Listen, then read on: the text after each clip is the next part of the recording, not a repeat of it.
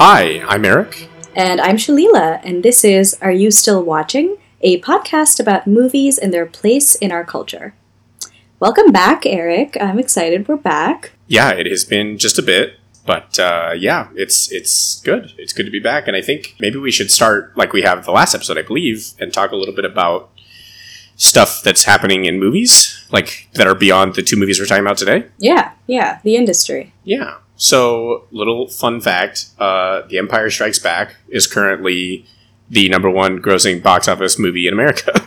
Well, which is so we all foresaw for 2020, obviously. It was in everybody's ballot. I just love that that's, like, if you look back, I don't know if they've added it to the Wikipedia pages yet, but, like, you know, once this year passes, if you look back, you'll be able to see the list of top movies of this year, and, like, Jurassic Park has it for a couple weeks, Empire Strikes Back will have it. Like, it's going to look really weird without any context. You know? Yeah. But yeah, it was, I think it was just drive-ins. It took like 500,000 from drive-ins or something. Also crazy that that's what's number one now. If a movie breaks 700,000 right now, it's a big deal. That's the bar. Yeah. Yep. Yeah. This completely reset like the industry. Yeah. Yep. But beyond that, there's like a lot of good movies that are coming out or have come out in the month of July. Yeah. And it kind of feels like we're getting, at least to me, it feels like we're getting the first wave of what would have beens that are actually good. Like, in other words, we got like Trolls and we got Scoob and we got a bunch of stuff that could have been or was briefly, but like wasn't particularly well received necessarily. But now we're getting like the festival darlings. We're getting First Cow and Palm Springs and Shirley. Things that were like talked about. Yeah, it's a better time than it was for movies that are straight to VOD. And I guess, I don't know. I just feel like it's kind of the best we can ask for. I don't know how to feel. I mean, it's always such a sad, like, because I think it was, what is it? I think it was a Tom Hanks movie. There's like a Tom Hanks war movie that's coming out or came out recently that Apple got. And there was some quote from him where he was sort of, thank you. There you go. Yeah. And he was sort of sad about it, where he's like, I'm glad that Apple picked it up, and like, I'm glad that it's releasing it because there's no theaters, but it's like not the screen and the sound it should be. And I feel like that's, like, I get that. But I guess I'm just trying to figure out, like, is there any, I don't know if the alternative is better. Like, is like the alternative, especially for smaller movies, like, is it better for Palm Springs to just wait until the end of 2020 or 2021 to release? I feel like no. I don't know why, but I feel like it couldn't make it because we talked about this in a previous one, I think. There's just so much, like, those names have already been floated out to the world. Yeah. So then to not almost like in a New Mutants way, to not happen for then a year feels kind of weird. I don't know. Yeah, I agree. It's a greater curse than it seems. You know, it's more than just pushing it. It kind of kills the entire spirit of the movie, and I don't think we're at a place yet where we can pull that back. You know, right. I don't think we work past what happens when you're in the conversation and then you disappear and you try to come back in. It just doesn't work. I'm sure there's ways to work around that, and clearly this is a situation where we're all maturing in that aspect, but I don't think we're there yet. You know, like Palm Springs is not going to get a second wave of conversation, so this is it. So, like, I guess in that sense, it is better just to do it now, right? Like, in other words, ride whatever wave you have. Feel. Yeah. Yeah. It's tough, though. Like, I'm curious. I'm curious what those... Because I feel like there's got to be there's a layer to this conversation that we're obviously not a part of. Of, like, to me, there's either the studios or the distributors who own the movie at this point. And I'm sure their conversations are primarily around the financial aspect, right? Like, they need to make money off of it. How long do they sit on it? Like, kind of like Tenet, right? Like, when do you decide to pull the trigger? Like, what... based on money. But my other thought is for ones that are more either because they have more influence like Nolan does or maybe because they still own their movie, I'm curious about what it's like from the creative side. Like, as a filmmaker, how do you feel about your film right now? Like, you know, do you want it to be out even if it's not on the, kind of like Hank said, like, do you want it out even if it's not right? Or do you wait because you want it to be right?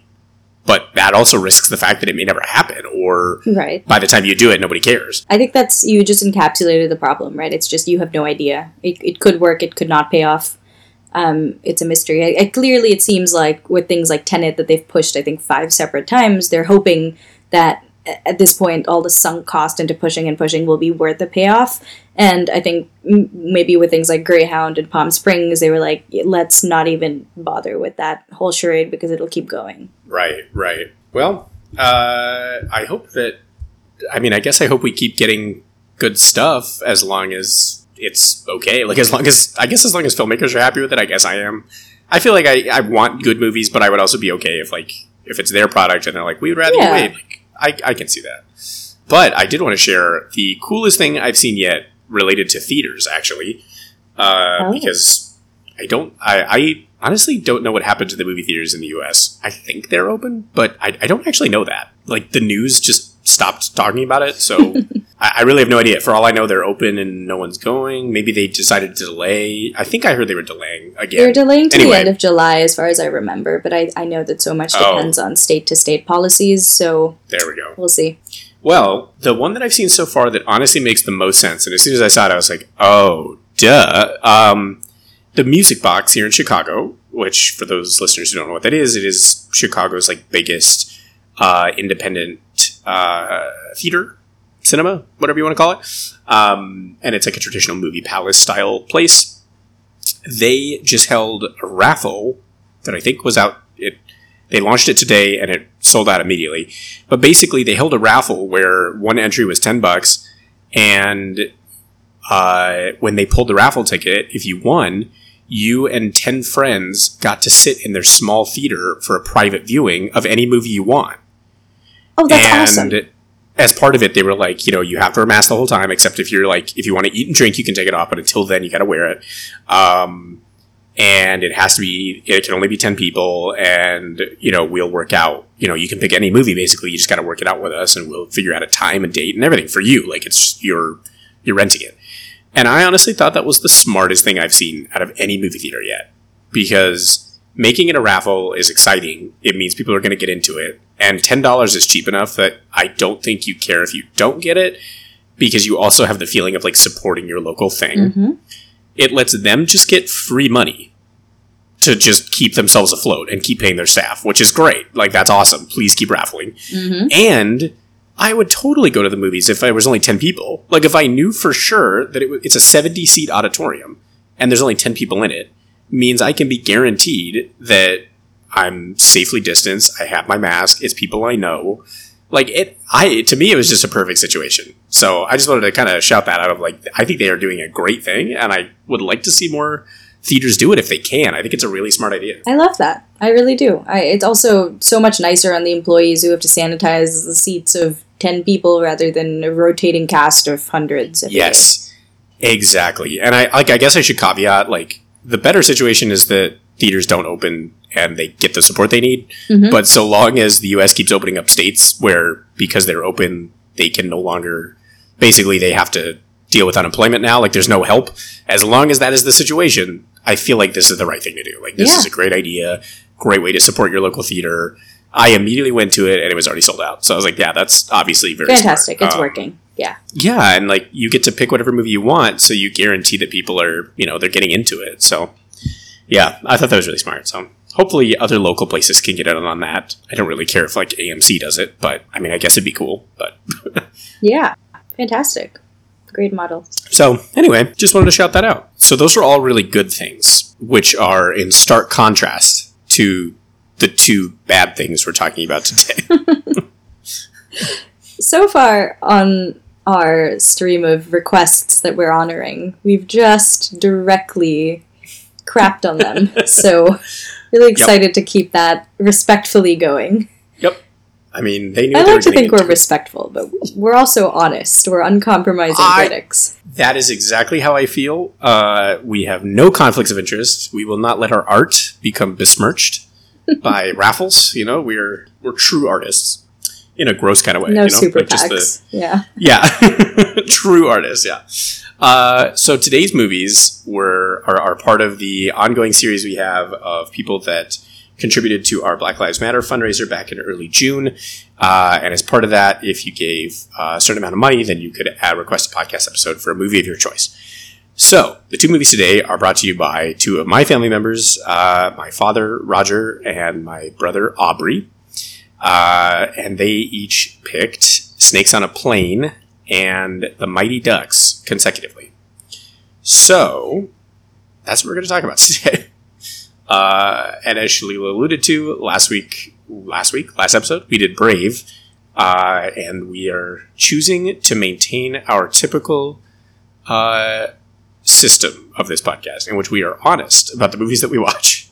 Well said. They're good. They're good and bad. The warts and the not warts. I don't know if there's like an opposite of that phrase, like warts and all. Yeah. You know what I mean? Yeah. Is there an opposite of that phrase? Like, no. I love your non-blemishes? I don't know. It's probably not a phrase. Anyway, good segue, Eric.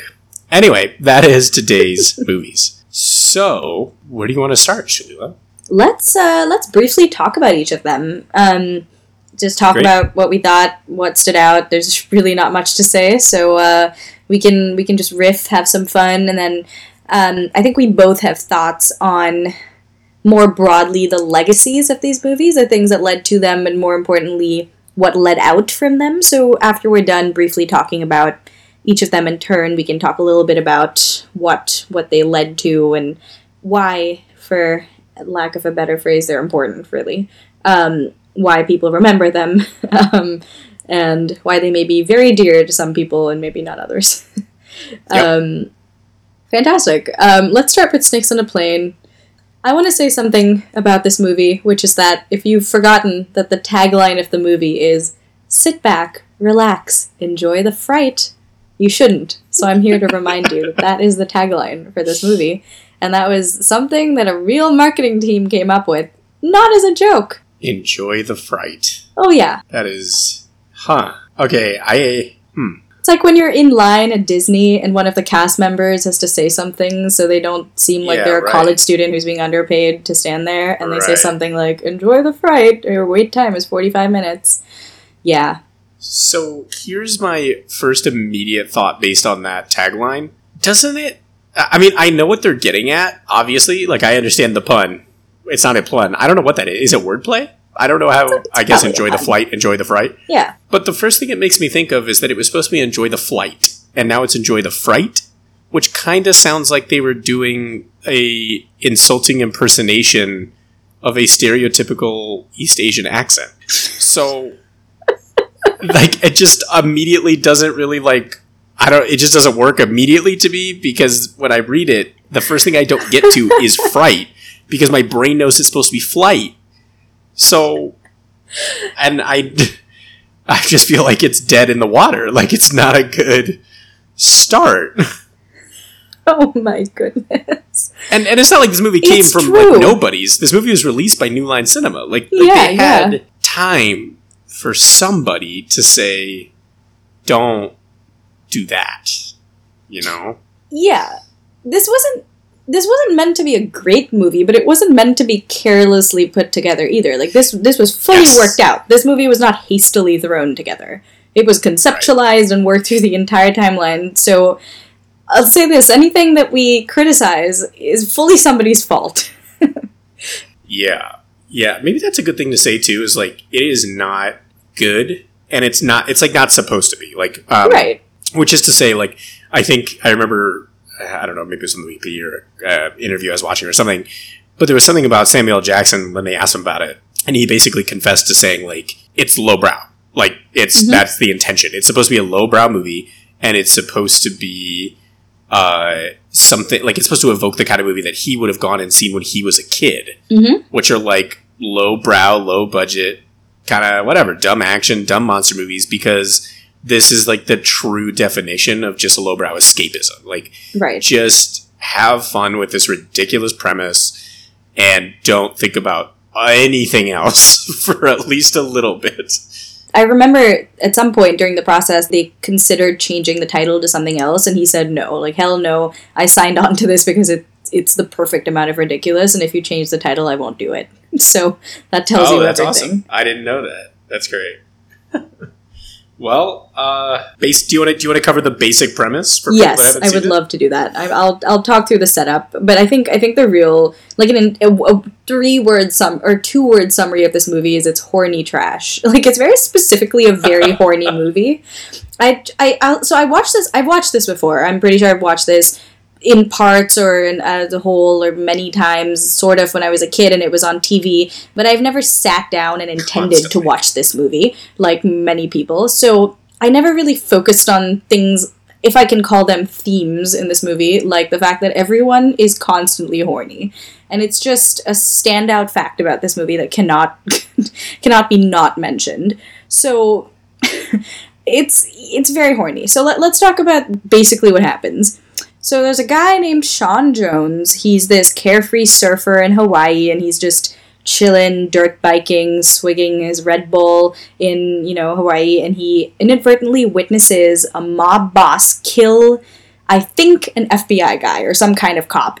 So he runs, he's like, whatever, I didn't see that. But the mob boss, aka Eddie Kim's guys, go after him, and they intend to kill him for what he saw, but in comes Samuel L. Jackson, who is Agent Neville Flynn of the FBI, and saves his life, and after 2 minutes of convincing this dude, he's on a plane with Sam Jackson and another FBI guy who will not last long to testify against the mob boss. So that's the setup. They take over first class, and in the first 20 minutes of the movie, we get introduced to the cast of oddball characters who are going to be on this plane, obviously many of which are meant to die. So we have kids flying solo, we have a rich rapper, we have his interesting bodyguards, we have a British asshole, various flight attendants, including the fantastic Juliana Margulies, who I don't know why she's here, but I love it.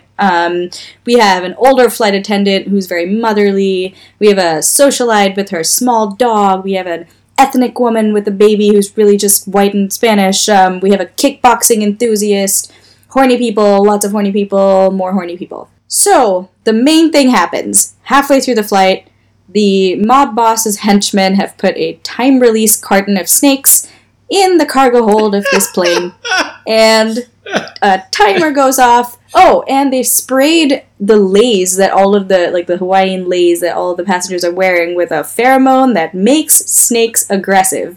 So, yep, halfway through the flight, they're flying over the Pacific, and the snakes start attacking. They're loose. Take it from here, please. So, that's the entire movie. But the rest of the movie is Samuel Jackson punches snakes and shoots snakes until success or failure. The thing that I think is really key here, the thing I really want to hammer home, is what a stupid premise. But what I mean by that is, I don't mean that even in an insulting way, necessarily. I know that sounds insulting. I'm actually kind of amazed.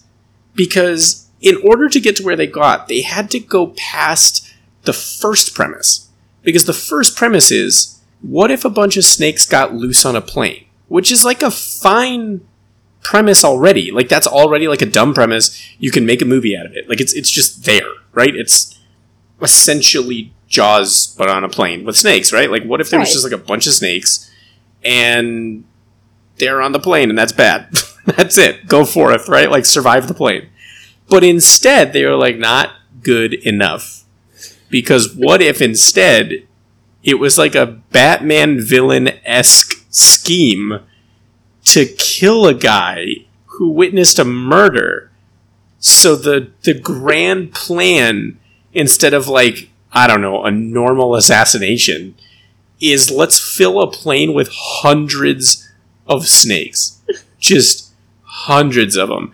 And then let's hope that they kill the guy. And then some other person at the table is like, well, hang on, Scott, but how do, the snakes, what if they don't kill him? What if the snakes just take a nap? And he's like, okay, well, have you ever seen anything involving poison ivy? And he said yes. And he says, well, let's make it pheromones, so that it's not just snakes, it's crazy snakes. It's hopped up on snake pheromone snakes, and that's how they're going to assassinate a guy. That is fascinating on a level I just can't quite comprehend in a stupid way. But it's over this bell curve that I think the way that it feels like it belongs in the modern Fast and Furious movies, where the original Fast and Furious was this guy stole a van full of DVD players. Let's get him. And that was it. And you were like, okay, cool. And then in the new ones, it's this guy, you have to ride on this nuclear submarine torpedo in order to explode this ancient Russian factory so that you can stop Charlize Theron from hacking into Jason Statham's brain so that he doesn't murder Vin Diesel's secret brother so that like, and they've gotten insanely more ridiculous. And what I think I appreciate about this movie is that this was in 2006. It jumped to that shark way the hell before Fast and Furious. Like, it came to inanity so much faster than any other movie. And I kind of like that. Like, I think it takes gumption. No, I respect it. Yeah. Yeah. That's a good way to put it. There's like something to respect. Yeah. Yeah. And I don't know what else to say about it. It's just, there's a guy who karate chops a snake. I think that's my favorite. Yes, I remember that. I'll tell you my favorite, which is a very Airplane gag, which is where the microwave in the plane has a snake setting.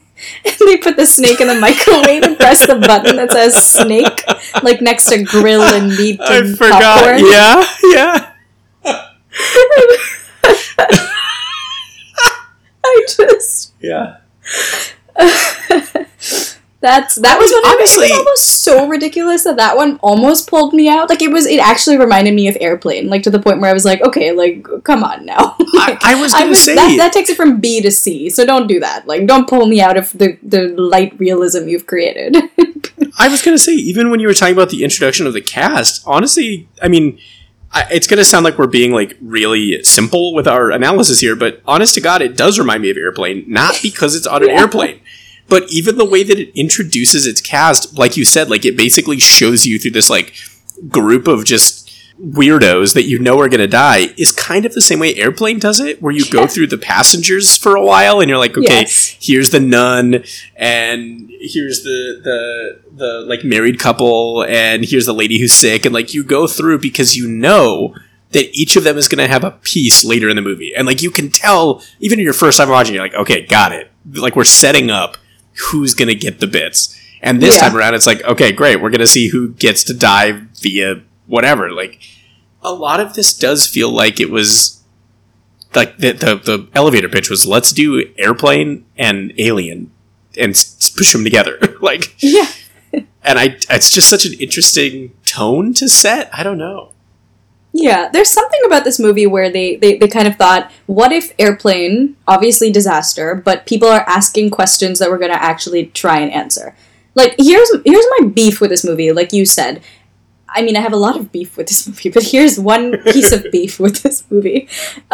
It's that it actually thinks that we're asking a lot of questions that absolutely nobody is asking. Like, when they explain why there are snakes on this plane, I'm like, dude, no, I came to see this movie called Snakes on a Plane. I do not care that it's a time release box. Just let the snakes loose on the plane. And when they explain do a lot of work. There's one specific guy who's the only one who could have wrangled all these global snakes, and therefore he's the only one who might have all the antidotes. And I'm like, I don't care, man. Just tell me that the hospitals are overrun, or I don't know, all the hospitals just flew away. Just tell me anything, and I will be willing to go with it. But they really sit there and think, how could we explain this? Like, what could happen down in the real world? And I didn't ask.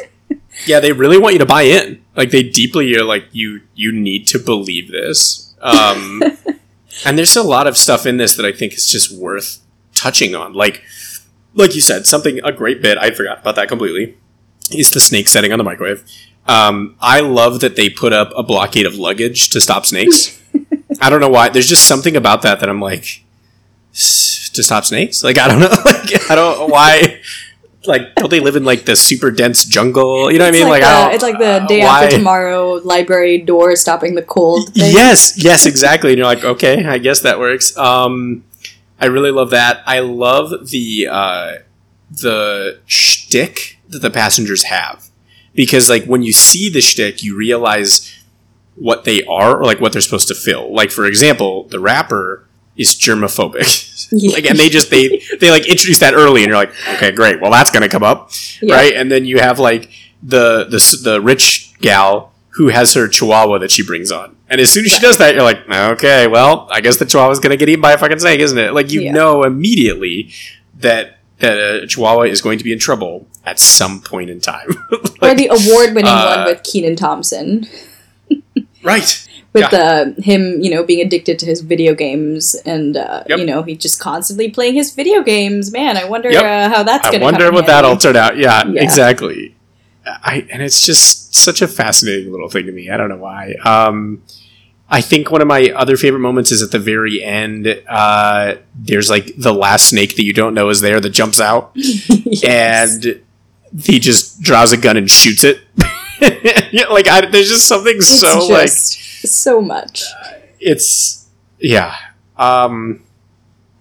That Snakes on a Plane. If you haven't seen it, I honestly am shocked because you did touch on this for a second. Like, this movie is on TV. It's like every channel has this pre-purchased from the second they become a syndicated channel. Constantly. I think it was an FX movie. I know it was on FX forever. I think it's also one that they showed on like Spike when that was around. Like, it was just a constantly replayed movie. So it's kind of hard to not have seen at least a part of it in your lifetime, I feel like. And with that being said, I do want to talk about my single favorite thing from this movie ever of all time. Go for it. Has to do with the TV version of this movie. Yes. My absolute favorite. Now, I don't know, we've talked about this before, I have no idea what the rules of podcasts are. So, you should know that Samuel L. Jackson has a very famous line in the movie, which is, I have had it with these MF'n snakes on this MF'n plane, said Eric, keeping it PG. Mm-hmm. The TV version, which I watched this with my friend Jordan at his house when we were in middle school, I believe.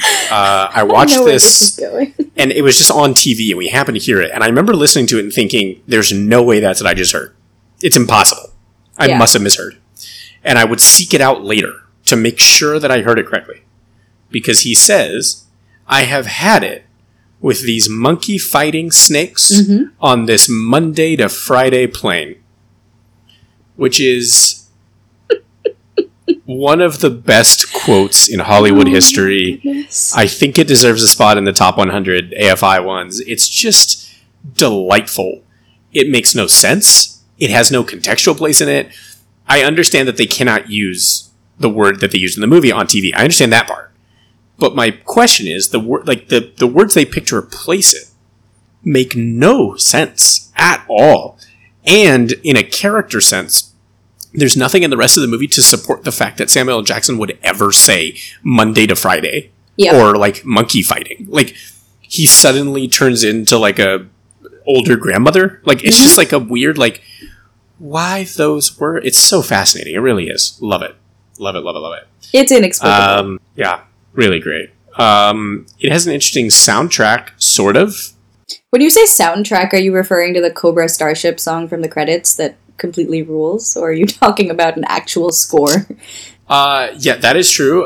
There is the Snakes on a Plane, Bring It by Cobra Starship. Great song. Great which is wonderful. It's exactly what it sounds like. If you haven't heard it, you've heard it. There is also Snakes on a Plane, the album, which features songs, I don't know if it's from the movie. I guess it's not from the movie. I guess it's just like, I don't know, inspired by it or whatever. But there's a Panic at the Disco song, Gym Class Heroes, CeeLo Green, lots of people that are just fascinatingly on this album.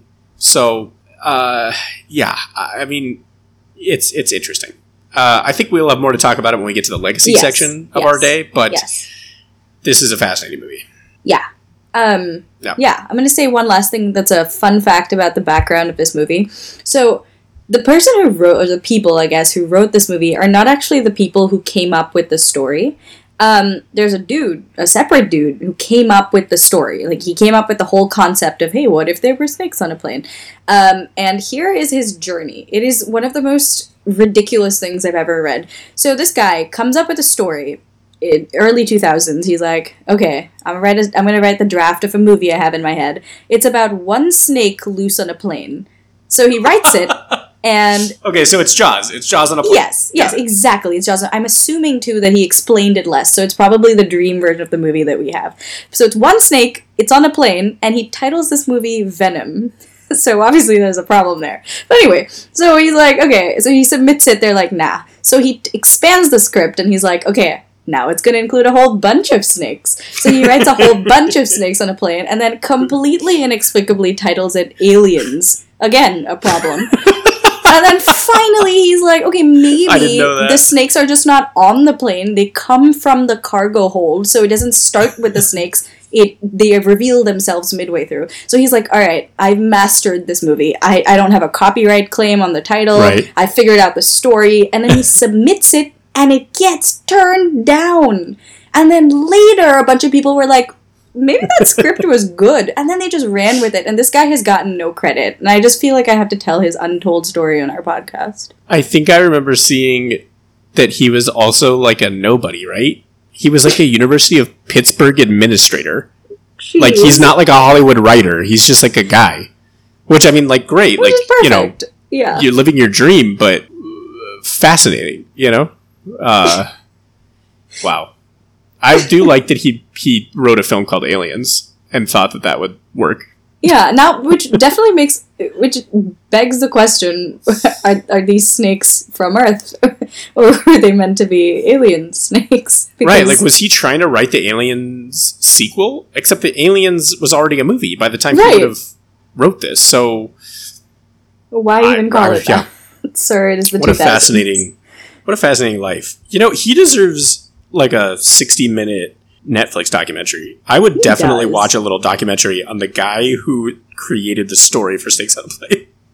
I just want to know what his life's like. Where did he go? How's he feeling? You know? When was he struck by the idea? Tell us about you. Yeah. Wow. Well, that's Snakes on a Plane. So, our second movie today is The Mighty Ducks. The Mighty Ducks is my brother's favorite film of all time. I should caveat this by saying he is a hockey player. I suppose professionally at this point, he is going to his first juniors team, minors team. He's going to hate that I don't know what it's called, but it's one of those two. This fall, all things going our way.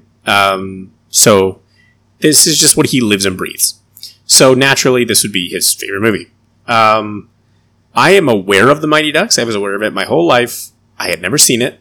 I was just aware of it as a Disney movie that was very popular. And that's kind of all I knew about it.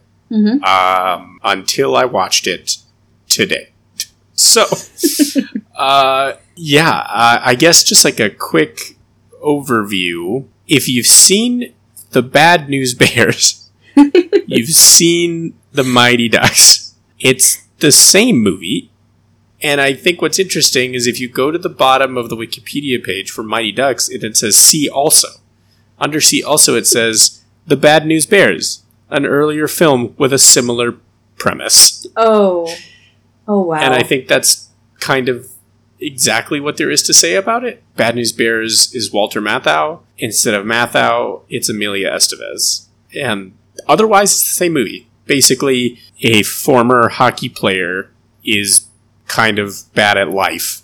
And because of that, he is sentenced to community service. And for his community service, he has to help a team of misfits who are bad at the game be good at the game. Mm-hmm. And along the way, he discovers, friendship and responsibility and not being so obsessed with the thing that was his qualm at the beginning of the movie. And that's it. That's the movie. It's just exactly the same as Bad News Bears. And I should note, every other movie that's ever been made after Bad News Bears. Because there's one for every sport, for sure. Yeah. And this is that. So, yeah. I honestly don't have a whole lot to say about the movie itself. The only thing I will say is the beginning of this movie is just straight garbage fire. I don't know what the problem is. It is not good. It takes way too long to get set up. It's just not, it's like it doesn't match what comes later.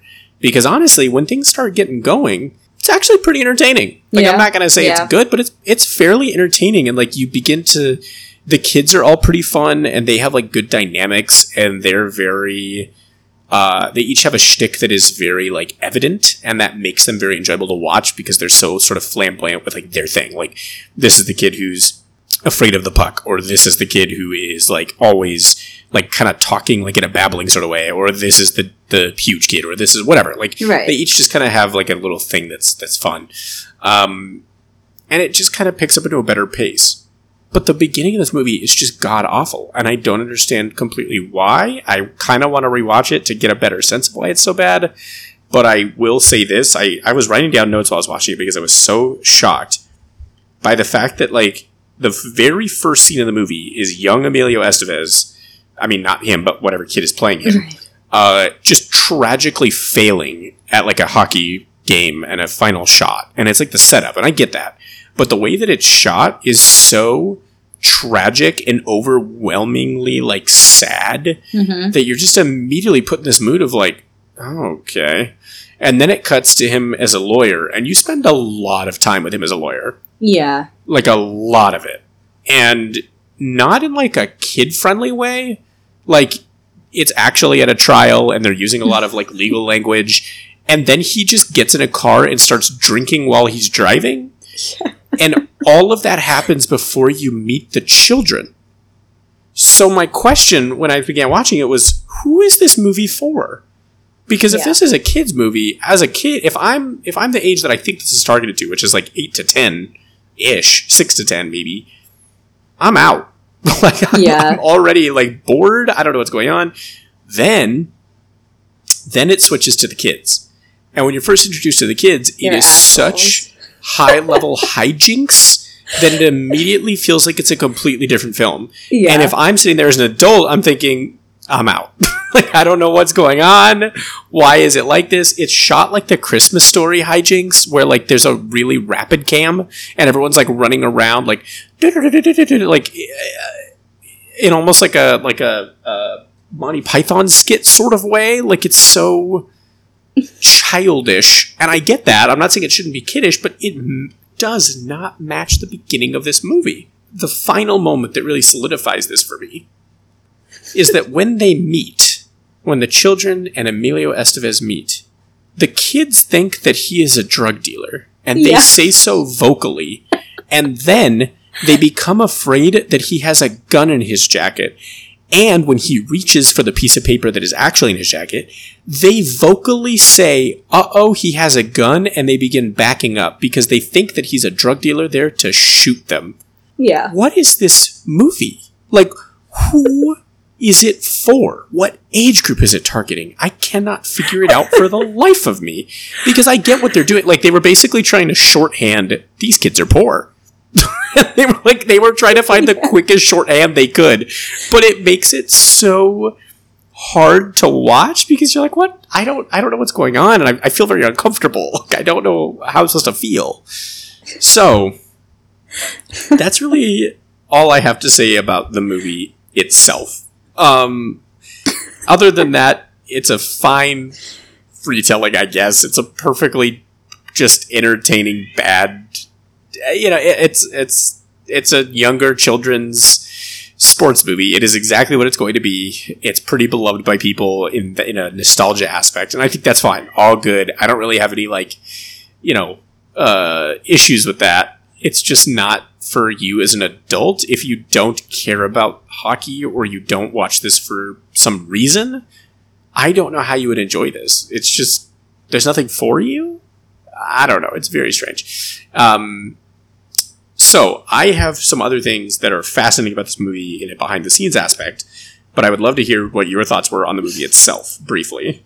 I mean, I just agree with every single thing you said, because I also watched this today, and I also thought I was possibly going crazy. I don't have this feeling a lot, but I was watching it and I was like, is it me? Like, am I... What is it? Like, why does this movie snap in and out of very strange realms? Yes. I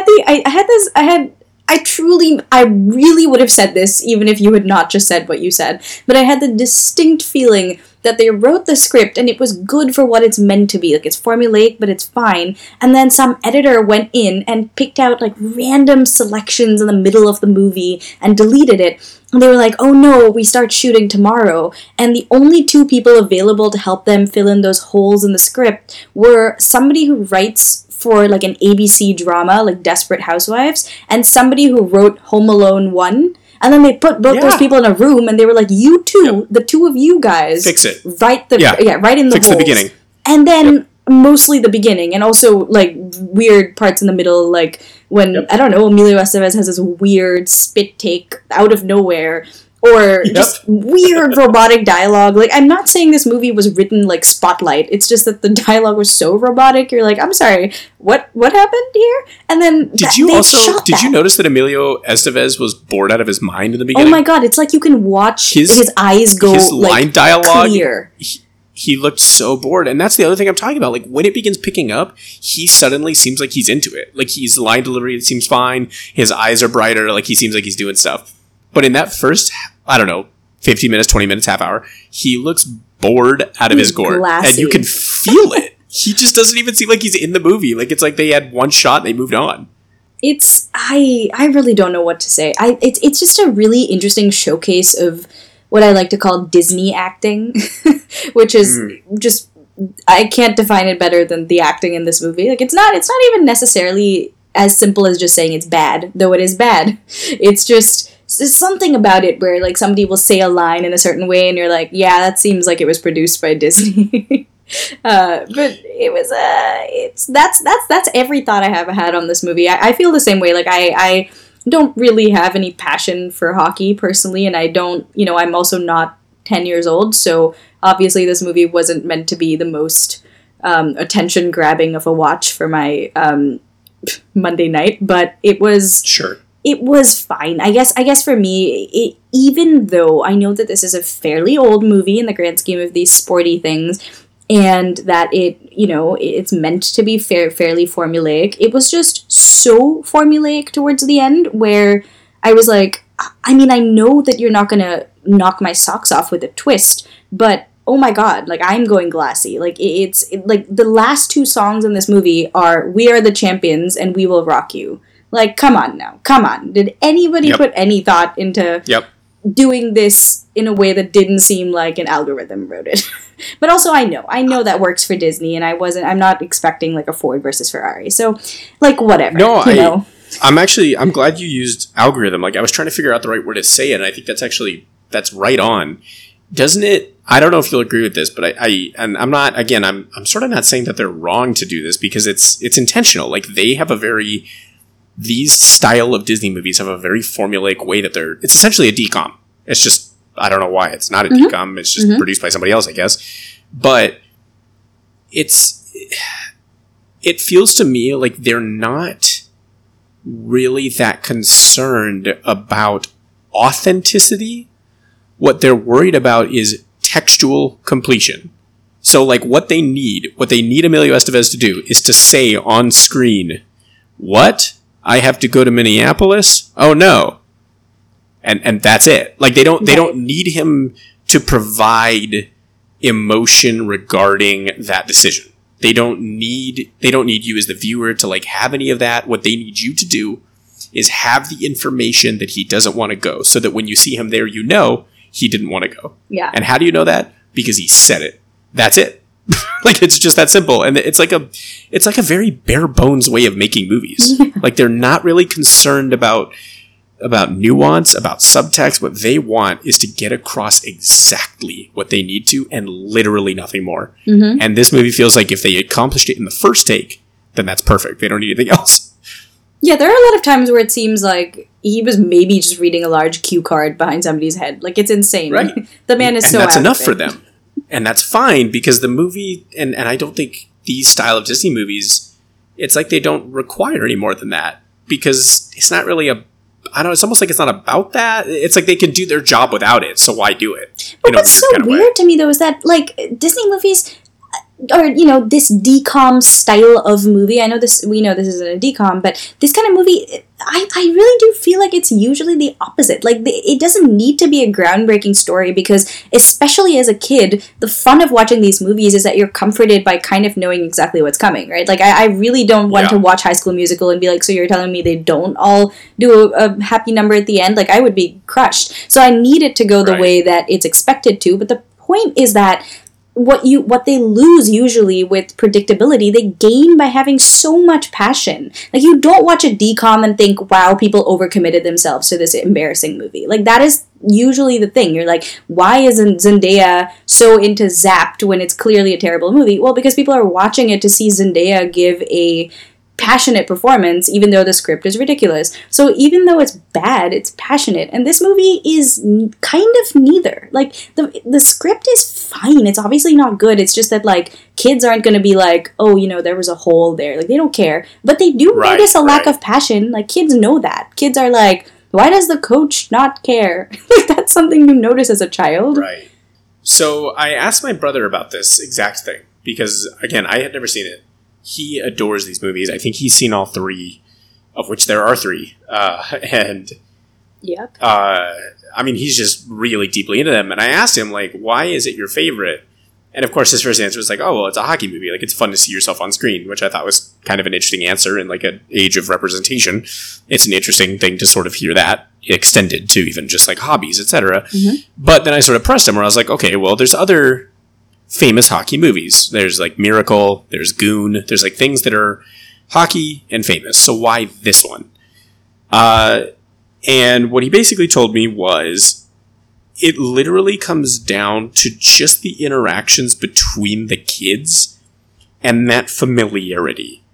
So he says he enjoys Mighty Ducks so much because of the characters and the fact it's just a fun, easy movie to watch that takes me back to when I was a kid watching it. So this is the other thing I think is interesting, is my brother was not born when this movie came out. In fact, this movie came out a full 9, almost 10 years before he was born. So he was in no way part of the initial wave of people who would have enjoyed this movie. I was not born when this movie came out. So I don't have any nostalgia from it. But what I think that his comment reveals to me is that there's something about the way that these kids interact with each other. Specifically the kids. There's a way that these characters act that must have some degree of authenticity. Because that interaction has created at least 3 different generations worth of nostalgia, even though there shouldn't be. Like, he shouldn't have any nostalgia from this movie, really.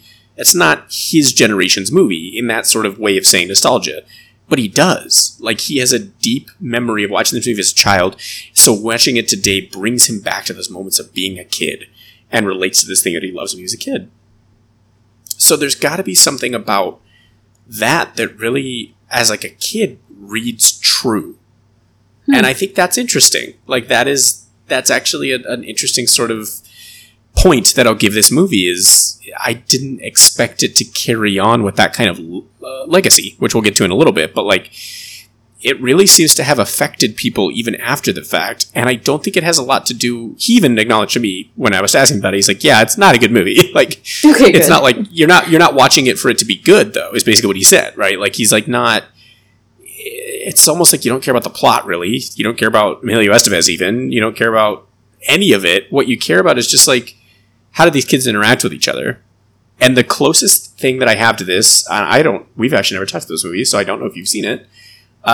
Sandlot, or The Sandlot, whatever is the correct title, is, to me, it sounds just like that movie to a lot of people, including myself, which is a movie about a time period that I did not grow up in. And it wasn't even the time period that my parents who showed it to me grew up in. It was their parents' time period. And in sort of that Christmas Story way, where like, you can still watch it as a kid, and it can be about things you're not involved in, but the way that the kids interact feels so true and feels so familiar that I can feel nostalgic for the movie Sandlot, even though it is fine, A, and B, it is not at all something that was a match. Like, never once was I a latchkey kid in a baseball diamond in the 1950s. Like, it just was not. And yet, there's a degree of nostalgia for that thing that isn't real. And I don't know, there's just, I want to put this movie in that group of 3 films that are somehow able to create nostalgia out of authenticity specifically related to kids. And I think that's really different. Like, I don't really know of a lot of things that do that as successfully without being fantastical. Mm-hmm. Like, whatever, like the Goonies or something, where it's like Right. a grand adventure. This is just like a summer or a winter or a whatever. That's fantastic. I think that your brother saying that is a vote of confidence in favor of this movie because, like we say about a lot of movies meant primarily for kids, it's like at the end of the day, really the only important thing is if it had the impact it's meant to have on the kids who are watching it, then it's great, right? It did that. That's a big job. Mm-hmm. And I think that like that was my kind of that was my leaving thought when I finished the movie. I was like, you know what? If this helped young hockey players feel cooler about what they're doing and feel like they can relate to, you know, conflict within their team and being like the one who skates worse than the others or the goalie who's afraid of the pucks, and great, you know, like that's fun. That's all you need really from this. Like you don't need to, you've already forgotten the fact that the lawyer mumbo jumbo at the beginning was too confusing for you. You just had fun with that. So it's good. It's good that you felt that way because there's a world in which that's literally the only thing that matters, right? And that world is the kids' world. So, good stuff in favor of the movie. Yeah, and like I said, I don't know if you're going to get anything out of it unless you're that specific group. Like, I just don't. This is one of those movies that I think you got to show a kid as a kid, and if you miss it, you're just not going to get something out of it. There's nothing really for you anymore because Emilio Estevez, despite the fact that he likes these movies, by the way, like a lot, Yeah. he's coming back for the fourth one or the reboot or whatever it is.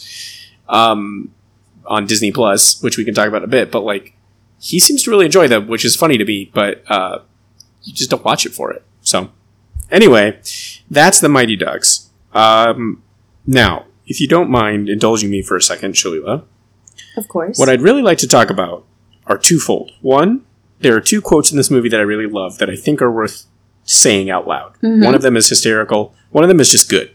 And it's like maybe my favorite part of the movie. And number two, this movie has a lot of weird people in it, and it has a lot of weird things related to it. So I think they're worth touching on. Yeah. Number one, quotes.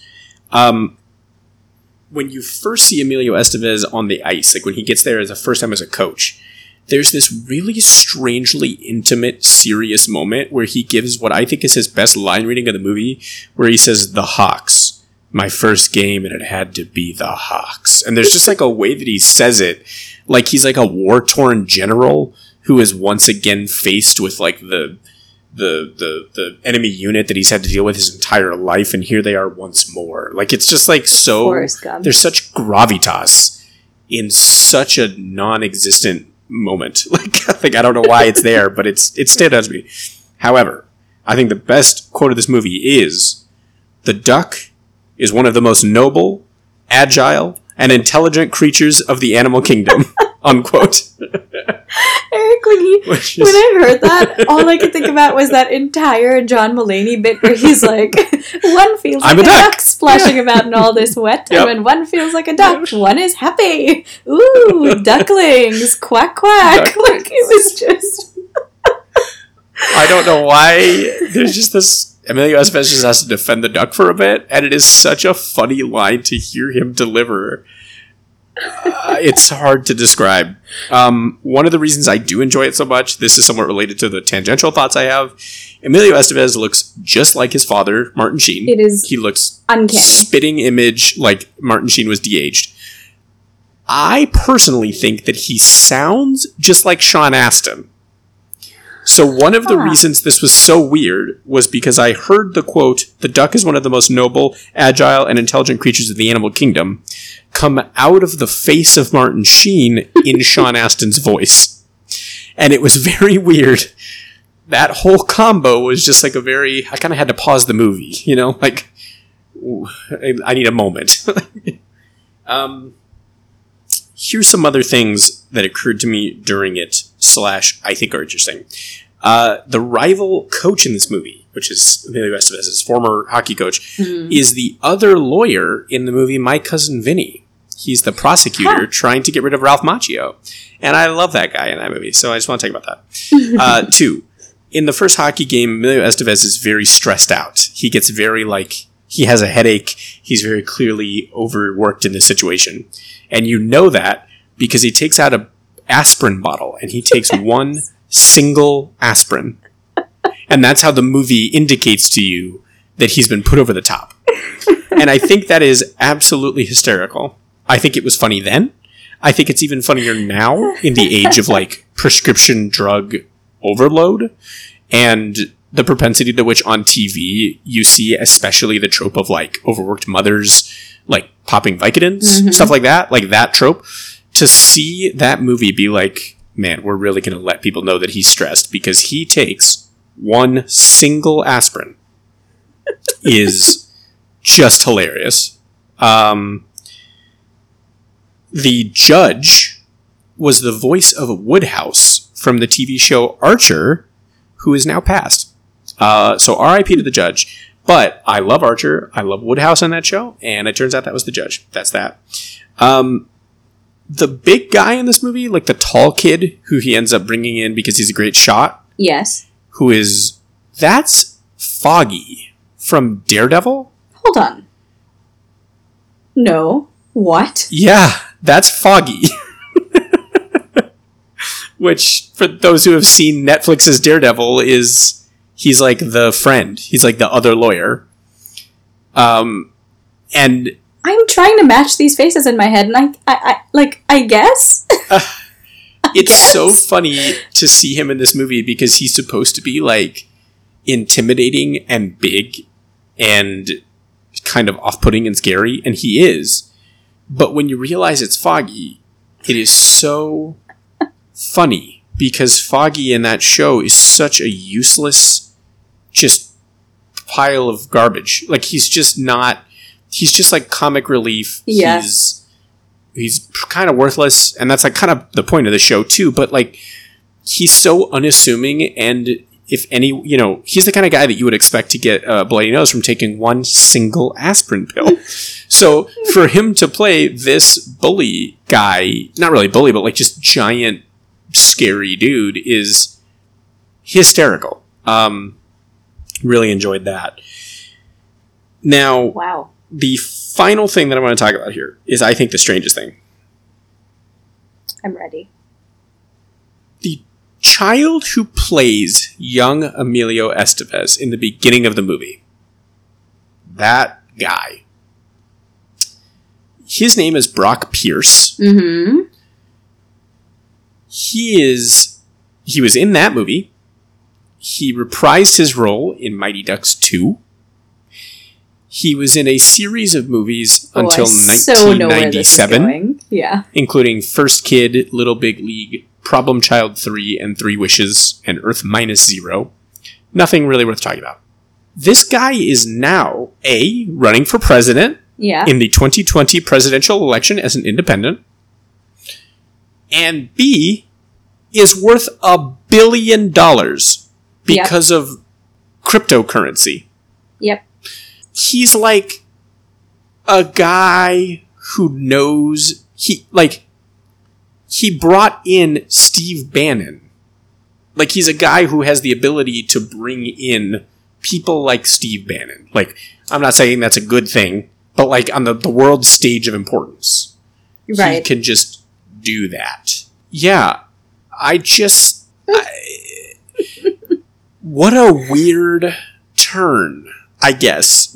I had to stop the movie when I found this out because it was just so unexpected to be looking through, and I was like, I wonder what this guy ended up doing, and I'm kind of reading through it like, oh, interesting. Right. And then all of a sudden, I'm sorry, he's worth $1 billion because of a cryptocurrency career that he started and then was promptly shoved out of? Yeah. What? but like, he started as the kid who fails a shot in the opening scene of the Mighty Ducks. Traumatizing Emilio Estevez's adult character in, again, the Mighty Ducks produced by Walt Disney. Right. What a weird story. That's really all I have to say about it. I don't have anything else I don't really have a judgment. It's just, what a weird set of facts for this man. And that's it. That's my entire take on the film, The Mighty Ducks. I think that's all there is to say. When I found that out, I also had to take an hour out of my life to sit and process it. He's also, like, obviously not a good person at all. Not at based all. on everything about him, he seems just Not at effing all. terrible. So, Yep. great. Yeah. It's great. Really interesting. So, I guess what we should go to now is maybe the meat of what we really want to talk about today, which is legacy. Yes. Because we've sort of established that neither of these movies are particularly good, but they each have fascinating legacies. Like, really, honestly, interestingly intricate legacies that I think go well beyond the scope of what these movies were meant to do and what they deserve. Yeah. So, why don't you take it away? Where do you want to kind of start with this? Let's talk a little bit about Snakes on a Plane again. I want to talk a little bit about a predictor of the notoriety that Snakes on a Plane would have. Here's something that's just true, but I guess I'd never really thought about it. This movie was one of the all-time, ever in history, most hyped movies on the internet. Like, if you had spent time on the internet around when this movie was coming out, Joker and all of the conversation around it would be nothing in comparison. It was that, or at least near equal. It was that crazy. It was, I mean, it also nicely lined up with about the time when we could use the internet to hype things like movies, and everyone was comfortable doing that, and all of the various platforms and blogs where these things could happen and communities could gather. Just been born. Set up. Yep.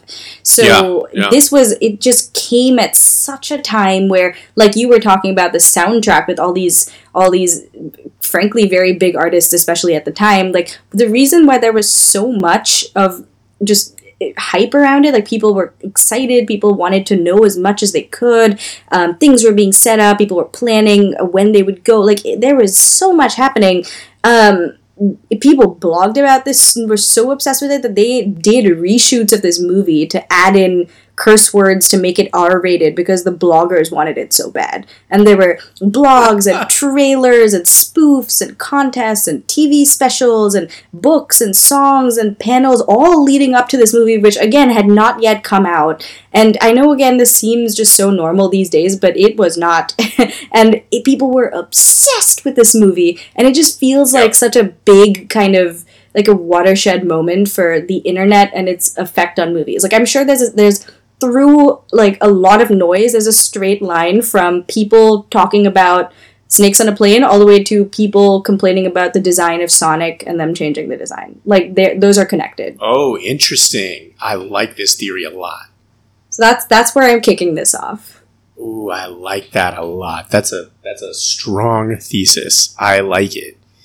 That's not bad at all. Mm-hmm. I mean, you're not underselling it. Like, it's fake trailers, fan fiction, movie parodies, posters, fan art, songs. Like, there was so much stuff made for this, and that's an interesting posit. Is basically like the beginning of fan input eventually morphs and sort of like becomes like a bastardized version, and that's how you get Sonic's "We demand that you make something different."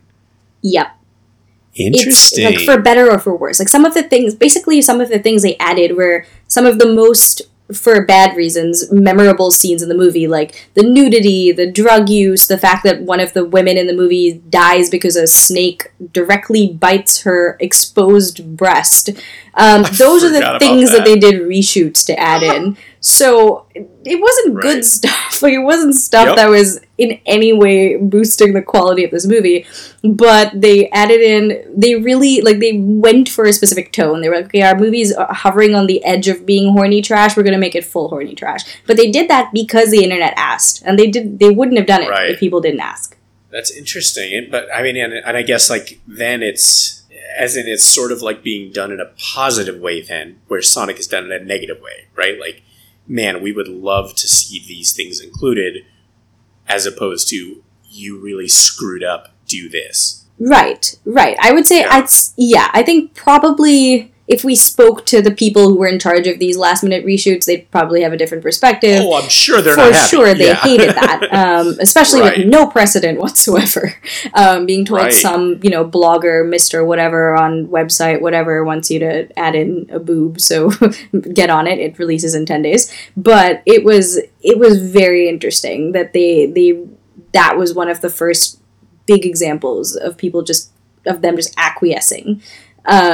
And it's bizarre. It is really bizarre. I want to make another posit that I don't have a lot of evidence for. Go for it. But long-time listeners to our, storied podcast will know that I like the Oscars. And I spend a lot of time looking at them and looking at the winners and the nominations. Here's my bid based on no data.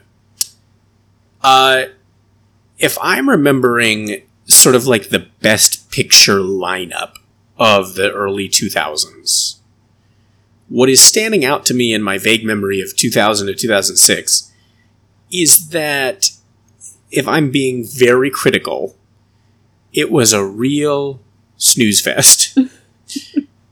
And what I mean by that is, like, all the movies I'm thinking of were very, like, highbrow, very, lots of, like, kind of intellectual movies, or pseudo-intellectual at least. And I'm not saying that's a bad thing, but one of my posits is, I'm wondering if one of the things that made this movie so popular to this day, like to the point that we're currently talking about it, is that it was so unabashedly lowbrow in a way that hadn't quite come out yet. And that's something I think we can talk about now, is like that legacy, but like, it was proud of it. Like, everyone knew the famous line before the movie came out. Mm-hmm. I've had it with these snakes on this plane. Everyone knew it before the movie came out. Like, it was so in your face, like, this is going to be aggressively, stupidly fun. There's not going to be a single thought in the head of the movie, nor while you're watching it, other than this is fun.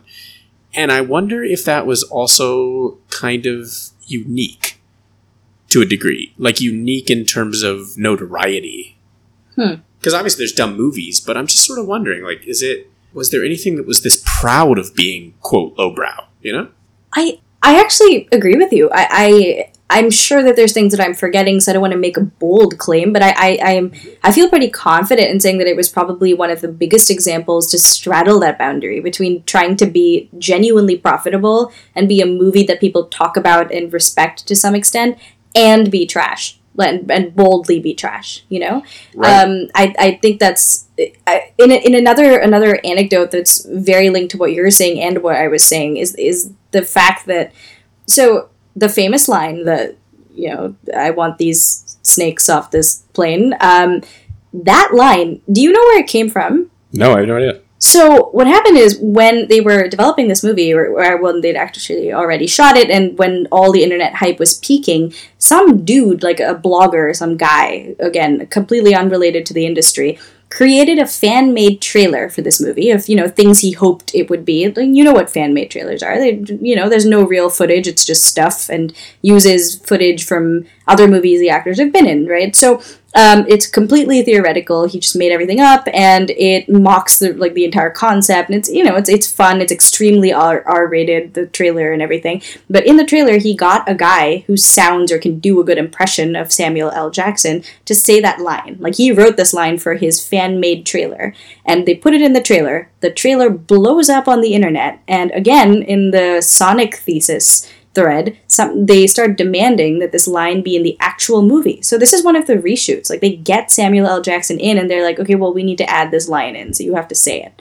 Like, the most iconic parts of these movies were written and demanded by fans. And fans meaning random bloggers on the internet. How, like, I feel like you have to lean in to some extent to believing in this movie's success and wanting it to be lowbrow equally to do something like that. So I do think you're right. Like, I can't think of another movie that's in that vein exactly at the time. Interesting. Well, okay, so that's a good thing to segue into is I think one of the things that you and I are sort of positing is that this started, I'm not going to say because I feel like there must have been waves before this, but at least let's say a renaissance of proudly, maybe I won't say bad, proudly lowbrow movies, right? Like we're not shying away from the fact that this is dumb, and let's go. Right. So one of the things we were sort of talking about was that from my memory, and again, this was 2006, so I was a whole 12 years old. So I guess, I was not paying attention like I was now, so I could be speaking out of turn for all I know. But from my memory, there was not a whole lot of movies that were successful, big, marketed, everyone kind of knew they were coming out, that were like this. After this movie, they were everywhere to this day. Like, the one that I can think of after this that was sort of to this level was Piranha 3 Double D, which is a hilarious title. I really I gotta applaud them on that one, because the whole posit was that it was 3D. That was like a big deal. It was a 3D movie, and it wasn't 3D like Avatar was 3D. It was 3D like old school, like there's a piranha that's gonna jump out of the screen and bite your face 3D. Yep. But the poster, sort of to go to your point of like, again, sort of like lavishing in it and sort of not even in good ways. Like, let's be clear. We're not even saying these are all good choices. Yeah. The poster for Piranha 3D is there's a piranha that is in a lake and it is going to bite a bikini-clad woman's butt. And the title is Piranha 3DD. Right. It's pretty brilliant. I got to give it to him. It's gross, but brilliant. Yeah, and I just don't think that movie would exist without Snakes on a Plane. It would not. It's just so... And they were so proud of it. Like, Piranha 3 Double D is so stupid, and they're so proud. And Ving Rhames is in it, and he's, like, chopping up piranhas with a boat motor that he's holding in his hand. And it's just, like, nuts and gory and dumb and dumb, again, like, posits, premises, rather. So I think that's another one that's worth talking about. Sharknado. I definitely don't think would happen without this, because everything became like, what if there was a thing but a lot of them? So yeah, that's it. yeah. There's like the line we can draw from that to Sonic. There's a less tenuous line that we can draw from that to every other creature feature, really. So yeah. It's good. It's I don't know if it's good, but there is a link to. I mean, even the more contemporary ones like The Shallows with Blake Lively, or I guess The Meg, and things like that. With animals on the loose in situations you don't expect them to be. So this was something you and I were talking about beforehand, and I think that's actually interesting to point out. Is it feels again? I don't know. Maybe Snakes on a Plane is. I mean, Samuel Jackson said it, so I'm sure it's partly true. This might be part of like a proud older tradition. But in the modern sense, I think this is, sort of the one that started it. I think that Snakes on a Plane started a trend that is separate from movies like, the Godzilla films or something like that, which they owe themselves to the original Godzillas, like Supernatural, where the posit is this horrifying thing the brain cannot fully wrap itself around. Like, even things that are sillier, like Rampage, The Rock, for example. Like, right. This giant crocodile and this giant wolf and this giant bat all show up and they have to fight each other. That your brain knows that that's fake, but it's sort of amazed by the level of like, wow, that is a wolf the size of those honeycomb parking lots in Chicago, because it's set in Chicago for some reason. That's crazy.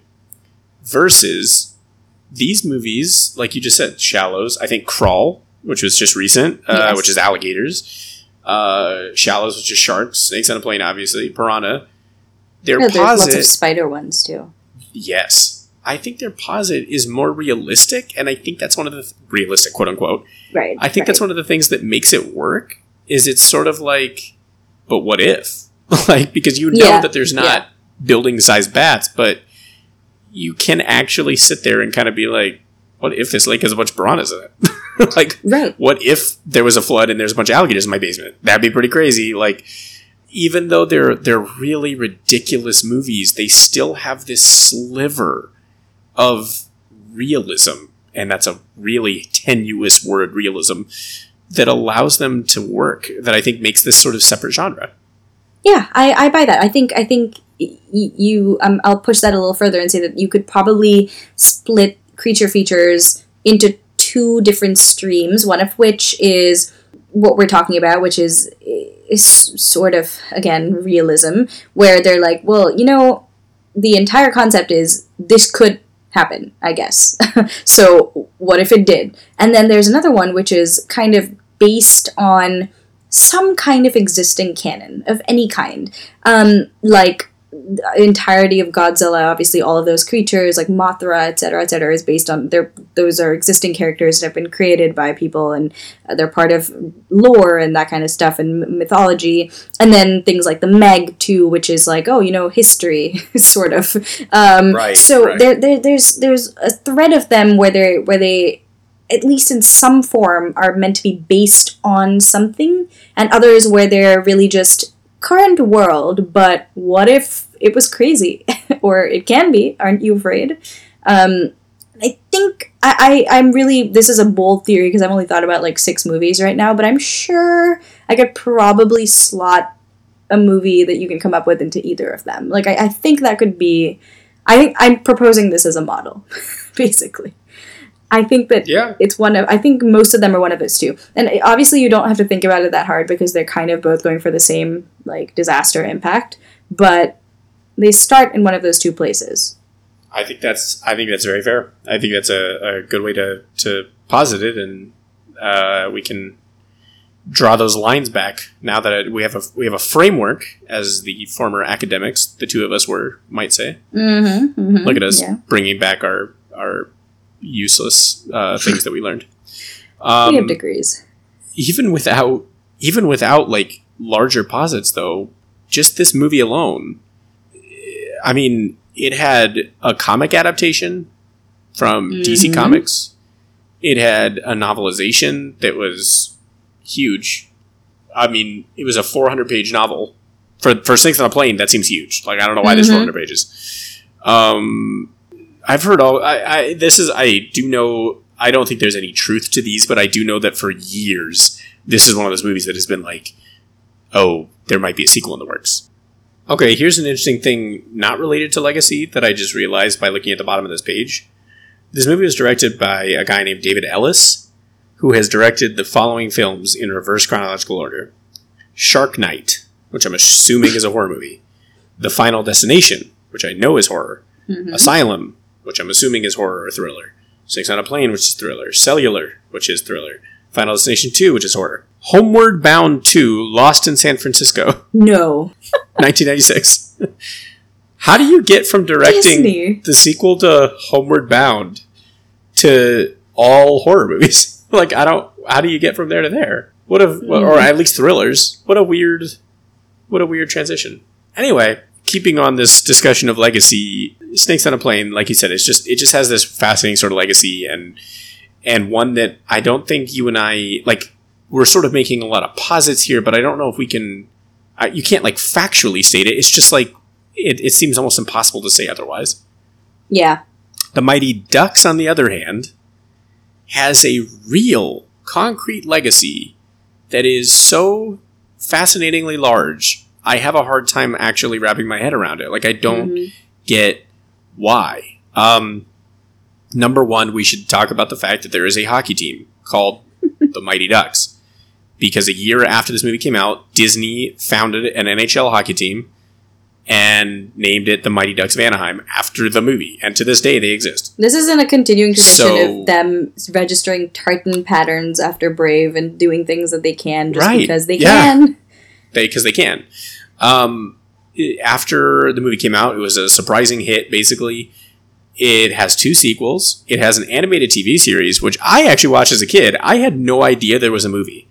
I knew the Mighty Ducks from the TV series Mighty Ducks. The animated TV series? Which is a Disney afternoon series about anthropomorphic ducks who are like, they're like hockey players, but in space, and they like fight stuff, but it's still related to hockey. And I think the Saurians are from that, which I think have been picked up in other have been picked up in other, like, fiction, like Saurians, Saurians, Sure. which are like reptiles that are hidden all around the earth. Anyway, all of that came from this movie. And the other thing I do know about it is it was huge in home video rental back when that was a thing. Right. Just right. massive. Like, Blockbuster must have made a mint off of this movie. And now, of course, there is a rumored, or I think at least confirmed, sequel coming, or reboot, or whatever you want to call it, that is coming to Disney Plus. I've heard rumors that they're going to reboot the Mighty Ducks TV series too. Like, there's talks about that.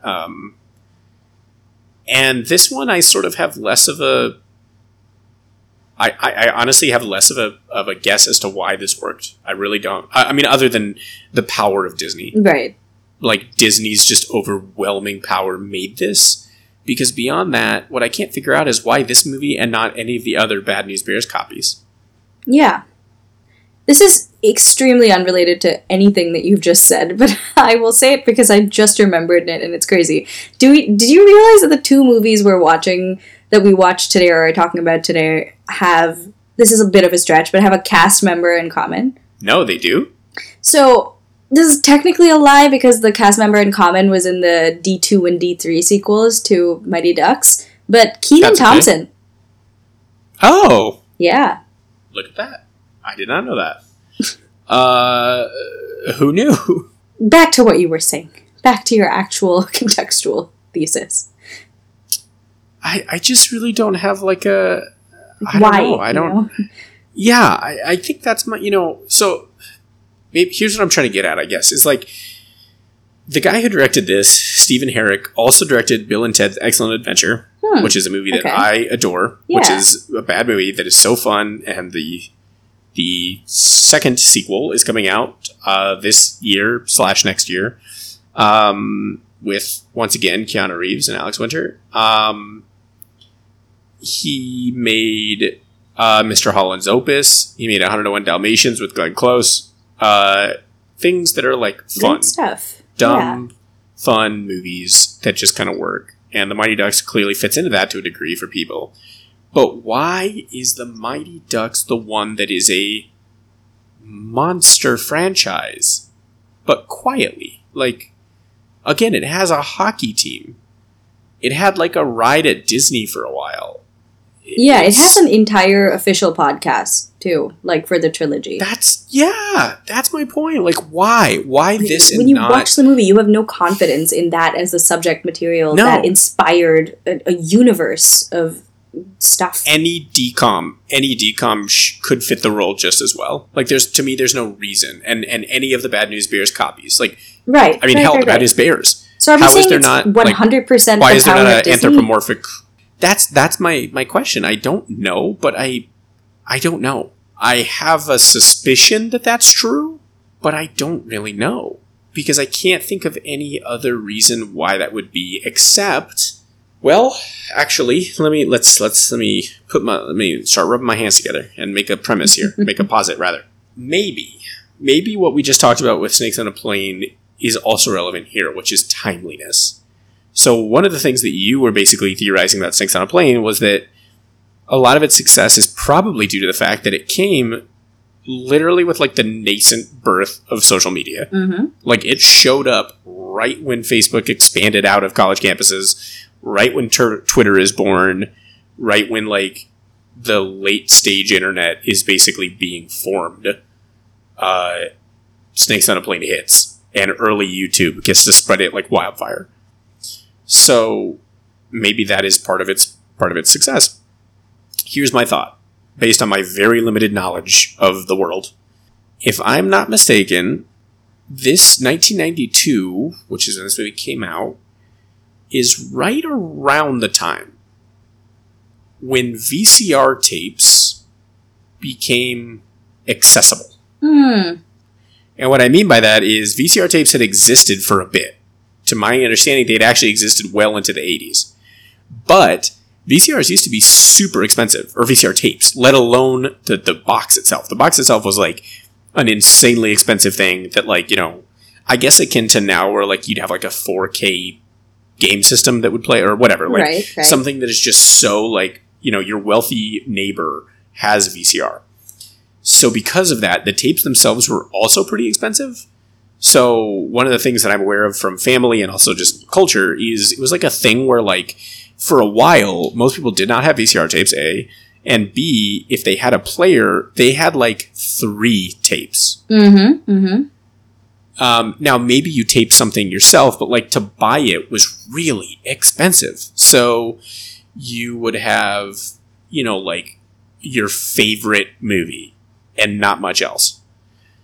To my knowledge, in the early 90s is when that started to break. And VCR players became cheaper and VCR tapes became cheaper. Mm-hmm. So my theory here is, if that is the case, Mighty Ducks hits, Mighty Ducks becomes a surprising success.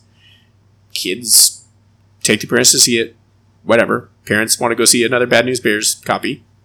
Mm-hmm. In the meantime, in the world of video rentals, you finally get the birth of like video rental stores in an easy way, like in a cheaper way than you might have been able to before.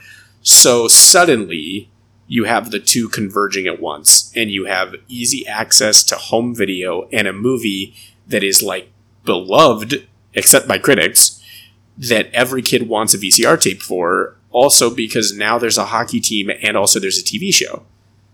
So my guess here is that it was a merchandising phenomenon because it happened to hit right at the time in which kids could take the movie home. And you couldn't take Bad News Bears home. It was out too early. No, I buy this. Guess. Yeah. So the VCR bubble burst and this movie came along and you had a fantastic opportunity to connect with it like never before. Right, and that means you could take it home and you could rewatch it. And not only could you rewatch it, but let's say that you are older. Let's say that you're a kid in 92, like you're 8 years old. You get your parents to buy the tape. You watch it, you're 8 years old. 4 years later, your little sibling can now watch that movie because you have the VCR tape. And that creates this cycle of the nostalgia, like we were talking about before, of kids being able to, quote, discover this movie and have fun with this movie because it was sitting at home or it was sitting on Blockbuster apparently forever. Like, that's my only guess because beyond that, like you said, what else? Why this movie? I mean, it's on AFI's. It's a nominated sports film for AFI's top 10 sports movies. Why? Like, why? No, I think you nailed it. I think it's say large percentage Disney's Disneyness, and then in equal parts VCR bubble bursting and the rewatchability that is born from the kids' interactions in this movie actually just hitting. So it starts with somebody gets this on VCR and has it at home. So great, it's there. You're a kid, you watch it. It wasn't necessarily made for your generation, but it resonates with you anyway. Plus, Disney has put its Disneyness into proliferating everywhere. And all of that put together leads us to the fact that it's somehow a massive franchise now in everywhere you look. Right. I like it. I don't have a reason beyond that, other than maybe Estevez. That's the only other thing I can think of. Yeah, I Estevez guess. was such an 80s icon that maybe it was enough that, kids were drawn by the Disney and parents wanted to go see Estevez in something. And I guess, I don't know. I can't believe I'm saying this, but Snakes on a Plane makes more sense to me. Like its outcome makes more sense to me. But maybe that's also because it's a product that we're more familiar with. And what I mean by that is like the, internet virality. Right, like we understand the concept of like going viral and like what that is and the kind of the wildfire that can create. Yeah. So we get why that might be. This is before that age, so maybe it's just harder for us to get. I don't know. I guess that's all we got. This is one where we're going to need a documentary. I think it's worth noting that the titles of the movies of the sequels are The Mighty Ducks.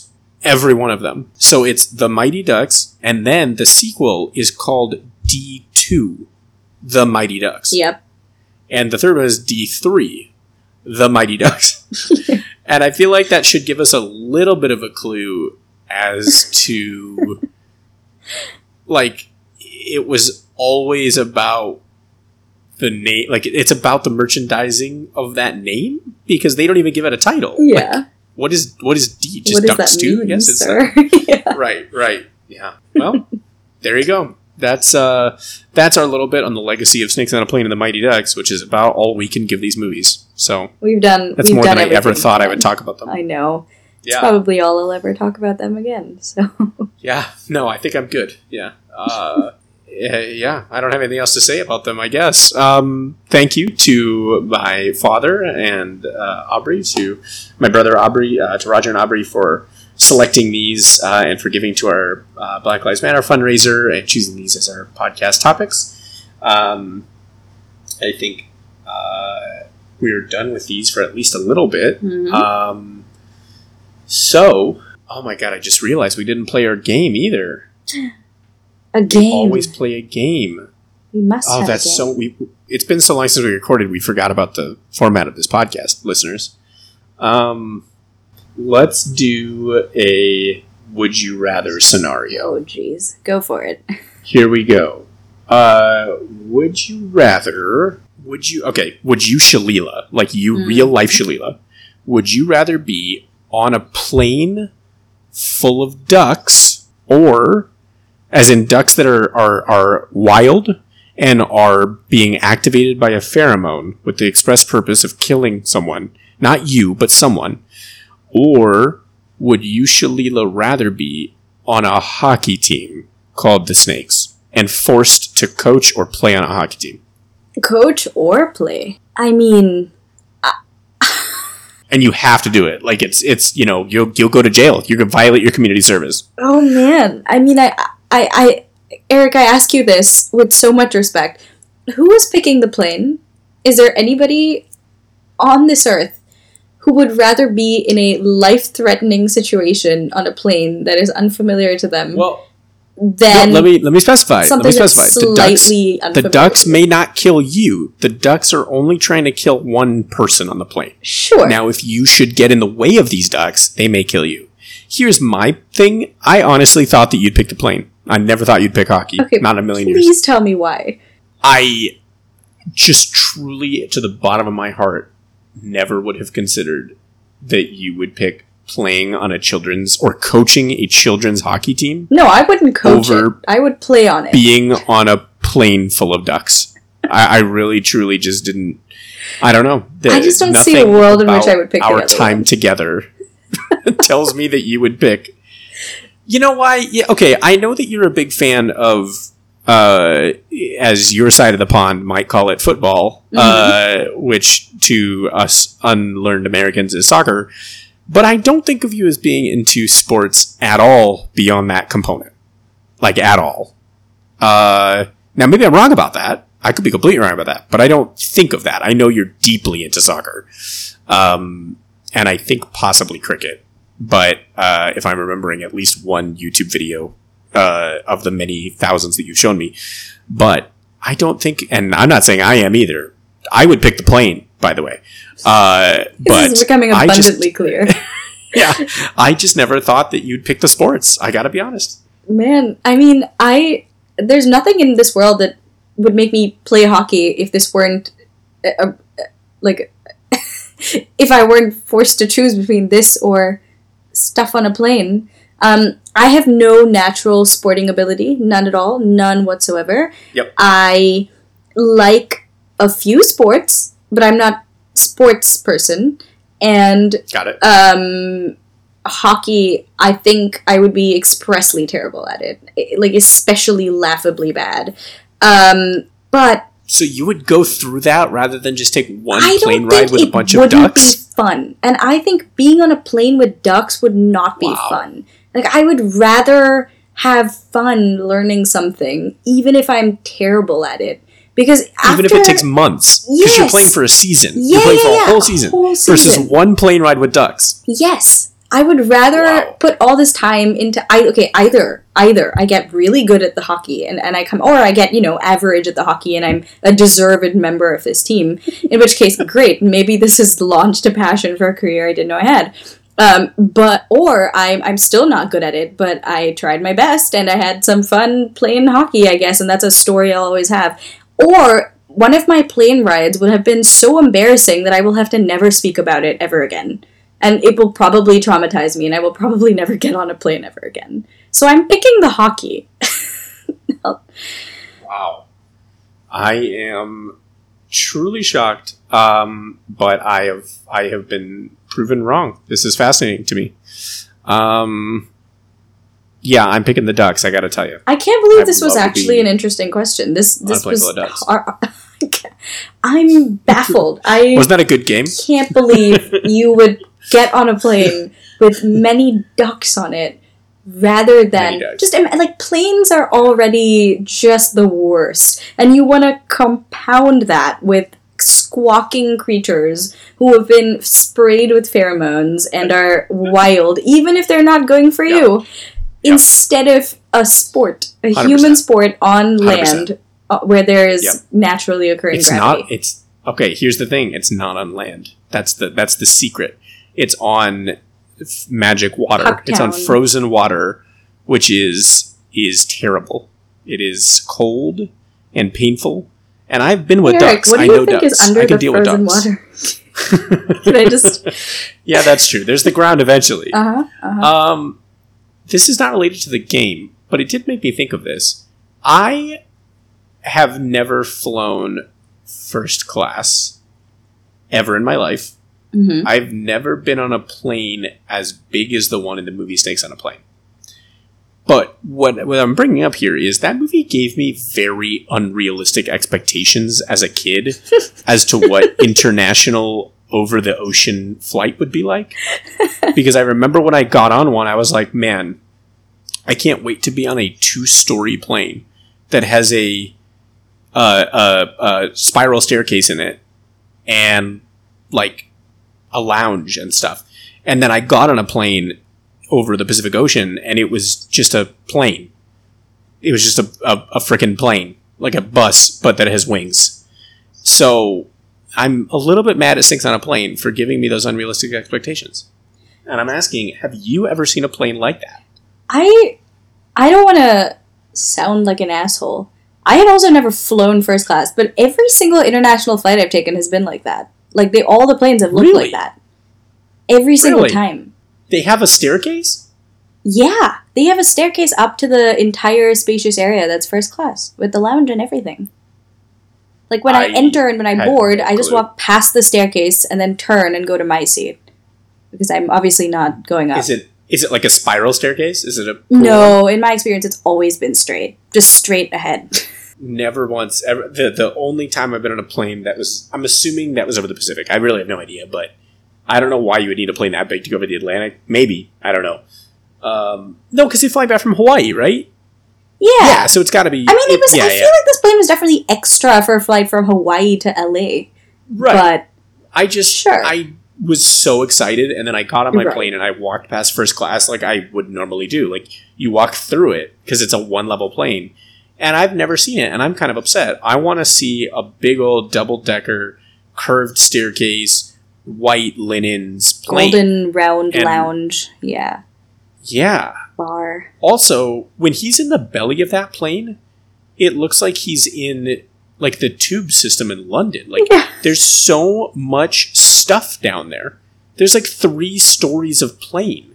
Yeah. And I didn't know that. I thought that a plane was just pretty much what you had, and then beneath your feet was like a little bucket full of luggage. Yeah. Yeah. Little basement. Instead, there's like a wine cellar. Parisian catacombs down there, and I didn't. Who knew? Oh my goodness.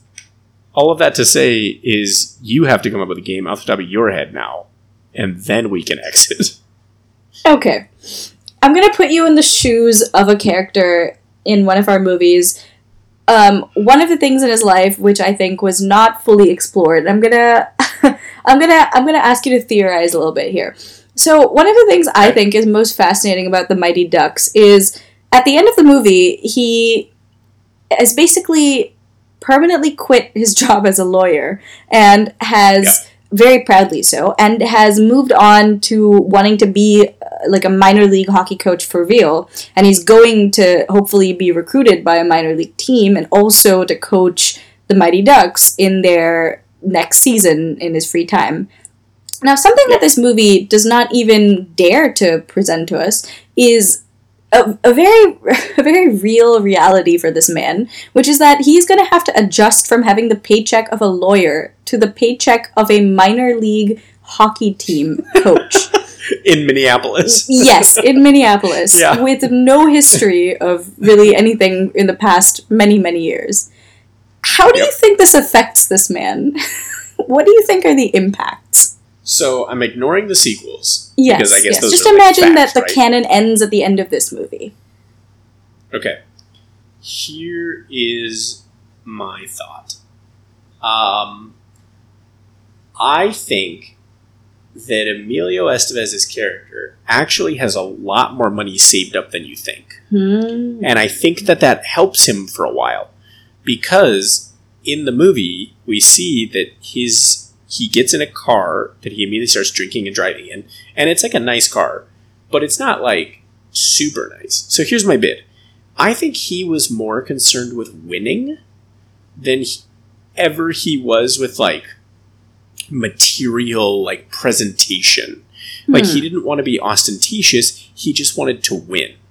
And I think that material stuff, the act of like having a super nice house and the act of buying all kinds of stuff as like a hotshot lawyer, I think that gets in the way of time that he could have been spending on winning more cases.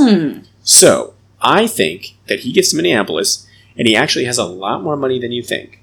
And I think that he then basically gets himself a nice little comfortable living situation. Nothing too crazy because he's trying to be better. And then I think he spends all of it later in life. Like I think he ruins it later. Yeah. Because nonetheless, even with him not owning a bunch of stuff, like you just said, he now has the income of a minor league hockey coach part-time rather than a lawyer. So I think what's going to hit him is going to be like things he didn't expect, like taxes. And I also think that he's probably not very good with money, so he starts like buying his team stuff because they need stuff, so he gets them stuff, and he just like doesn't do his own stuff. Yes. So he doesn't watch his credit card debt and everything else. And I think that he just has a tremendous amount of debt later in his life, and I think that is how that situation basically resolves. Is he just spends the rest of his life a very debt-ridden, but emotionally and spiritually fulfilled minor league hockey coach. I think that's a fantastic read, especially with him giving us nothing in the movie. You really fleshed out his character into a dynamic young man with goals and personality. I just tried to follow in the footsteps of the University of Pittsburgh administrator who wrote this movie. There we are. Yeah. Do you think that Samuel L. Jackson's character ever goes to see another snake again in his life? Like, does he avoid the snake exhibit at the zoo, or does he intentionally go see snakes in order to yell curse words, like in order to confront his time? You know what I mean? Like, does he do exposure therapy, or does he never talk about them again? And does he ask his family don't talk about snakes around me? Okay, I think he does both. I think that he, in public, pretends that he has no relationship with snakes ever again and doesn't want to bring them up, not out of fear, but out of just exasperation with the species. But in private, when he tells people he's going on long walks, he goes to the zoo, Harry Potter style. He sits across from the reptile house and he just mutters curse words. Yep. There you go. I was hoping that the Harry Potter connection would come around. Yeah. That's great. Yep. So he kind of doesn't handle it, is what we're hearing. He doesn't face it. He doesn't, by the end of his life, he's not chill with snakes. No. He doesn't come to terms with this event. No, it's not a good and healthy relationship. Got it. Perfect. Well, this has been Snakes on a Plane. It's been the most fascinating 2 hours Mighty of my Ducks. life. Do you have anything you want to plug now that we've played those really planned out games that we definitely knew about beforehand. Yeah, they really had the air of thought behind them, very clearly. Let's do 1 minute plugs, 60-second plugs. I'll do a plug. I recently watched Palm Springs. It's on Hulu. It was meant to have a theatrical release. It didn't. It's a time loop movie, but that is severely underselling it. I am still trying to figure out whether I think it's great or very, very great. So either way, it is a really, really entertaining, fun movie starring Andy Samberg, who is one of my just ultimate people with a capital P, and Kristen Milioti, who is fantastic in this movie, starring other people like J.K. Simmons are also great. Everybody's great in this movie. It is a very fun movie. I think literally anyone will enjoy it. It's on the internet, especially if you have Hulu. It's basically a must-watch for every single person. Deeply entertaining, very meaningful, fun, at the very least. Highly recommend. I imagine we will probably be doing an episode about that at some point. Yes, great. That's my guess. All right. I don't really have a plug because I have been in the process of moving and haven't really been doing anything but moving and then promptly falling asleep. Yes. So here's what I will say. I'm actually forgetting the name of the thing I'm trying to plug. No, I thank you. I remembered it. You didn't say anything, but I'm going to say thank you anyway. So here's the thing. I've been very busy, and my partner and I have been exhausted at the end of every night and just like not able to function. So we go to bed and we put on something on the TV to go to sleep because we don't have healthy habits. Something that has been tremendously enjoyable is the very old, not at all relevant, like in no way current TV show, Supermarket Sweep from the 1960s. Eric. What?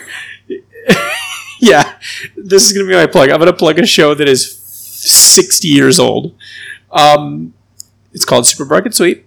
If you haven't seen it, basically, there's a fake supermarket filled with real stuff, and contestants are in that. I think I'm watching the 90s version, by the way, but that's okay.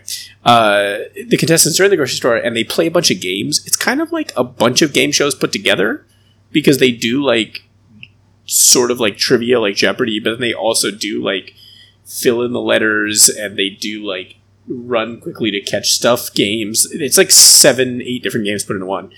But the whole point is you then have to go with the shopping carts, and you have to fill up your shopping cart with as much stuff as you can, with as much value as you can, and then return it back in order to try to win. But even when you win, you don't win, because then there's a scavenger hunt. Or if you're on a college campus, you can't call it a scavenger hunt. So just imagine I said something else if you're in college campus. And that's the game. And what I mean, I don't know how else to describe it, but I'm just saying it's very calming. I know it doesn't sound it, but it's just very relaxing to watch old people. Like, to watch people from at least 40 years ago. Well, I guess at least 30 years ago, possibly 60. Just kind of like running around a grocery store. And that's their entire job, is like, can I get this ham in this basket? It's just so simple. And it's interesting because they have to fill up the basket with as much value. So they there's a guy, Dave runs over to the meat section, and he's just putting like 12 hams in a basket because he has to maximize his money. And then like Nancy goes and she puts turkeys in, and then she runs around to the diapers and she puts a ton of diapers in there because diapers are really expensive. Like, it's so simple and so soothing. So that is my plug. I'm learning via the internet in this moment, like it's a live news broadcast. I'm getting this just in. There is a 2020 revival coming. On January 8th, 2020, Deadline confirmed ABC had picked up the Supermarket Sweep reboot with Leslie Jones as the host. No, that is fantastic. It's going to on June 17th. It was announced the series would premiere in the fall of 2020 and air on Sundays at 8 p.m. Well, so this is me telling you that if you haven't seen it and you want to watch this this Leslie Jones version, I highly recommend. It's just so enjoyable. So that's my plug. Nothing needs plugs like 60-year-old, incredibly well-established reality TV shows. Yeah. Game shows. Gotta say, I didn't expect that, but it's great. Wild card. I'll watch actual movies here soon, and I'll let you know what I think about those. Fantastic. Something you've been known to do. This has been another very successful episode of Are You Still Watching? And you can find us everywhere. We've talked about that before, everywhere. For sure. You can still find us on Spotify and Apple and Stitcher and other stuff. And just search. You can find us on Patreon at patreon.com/AYSW and Twitter at AYSWpod, which is where, in theory, we will be most active. Correct. Although, I think we have been quiet on there because we were quiet on here. Mm-hmm. But we're coming back in a big way. Oh, yeah. I don't know what that big way is, but we'll let you know. We'll figure it out. We'll figure it out together. Know it when you see it. Thank you for listening, and we will see you next time.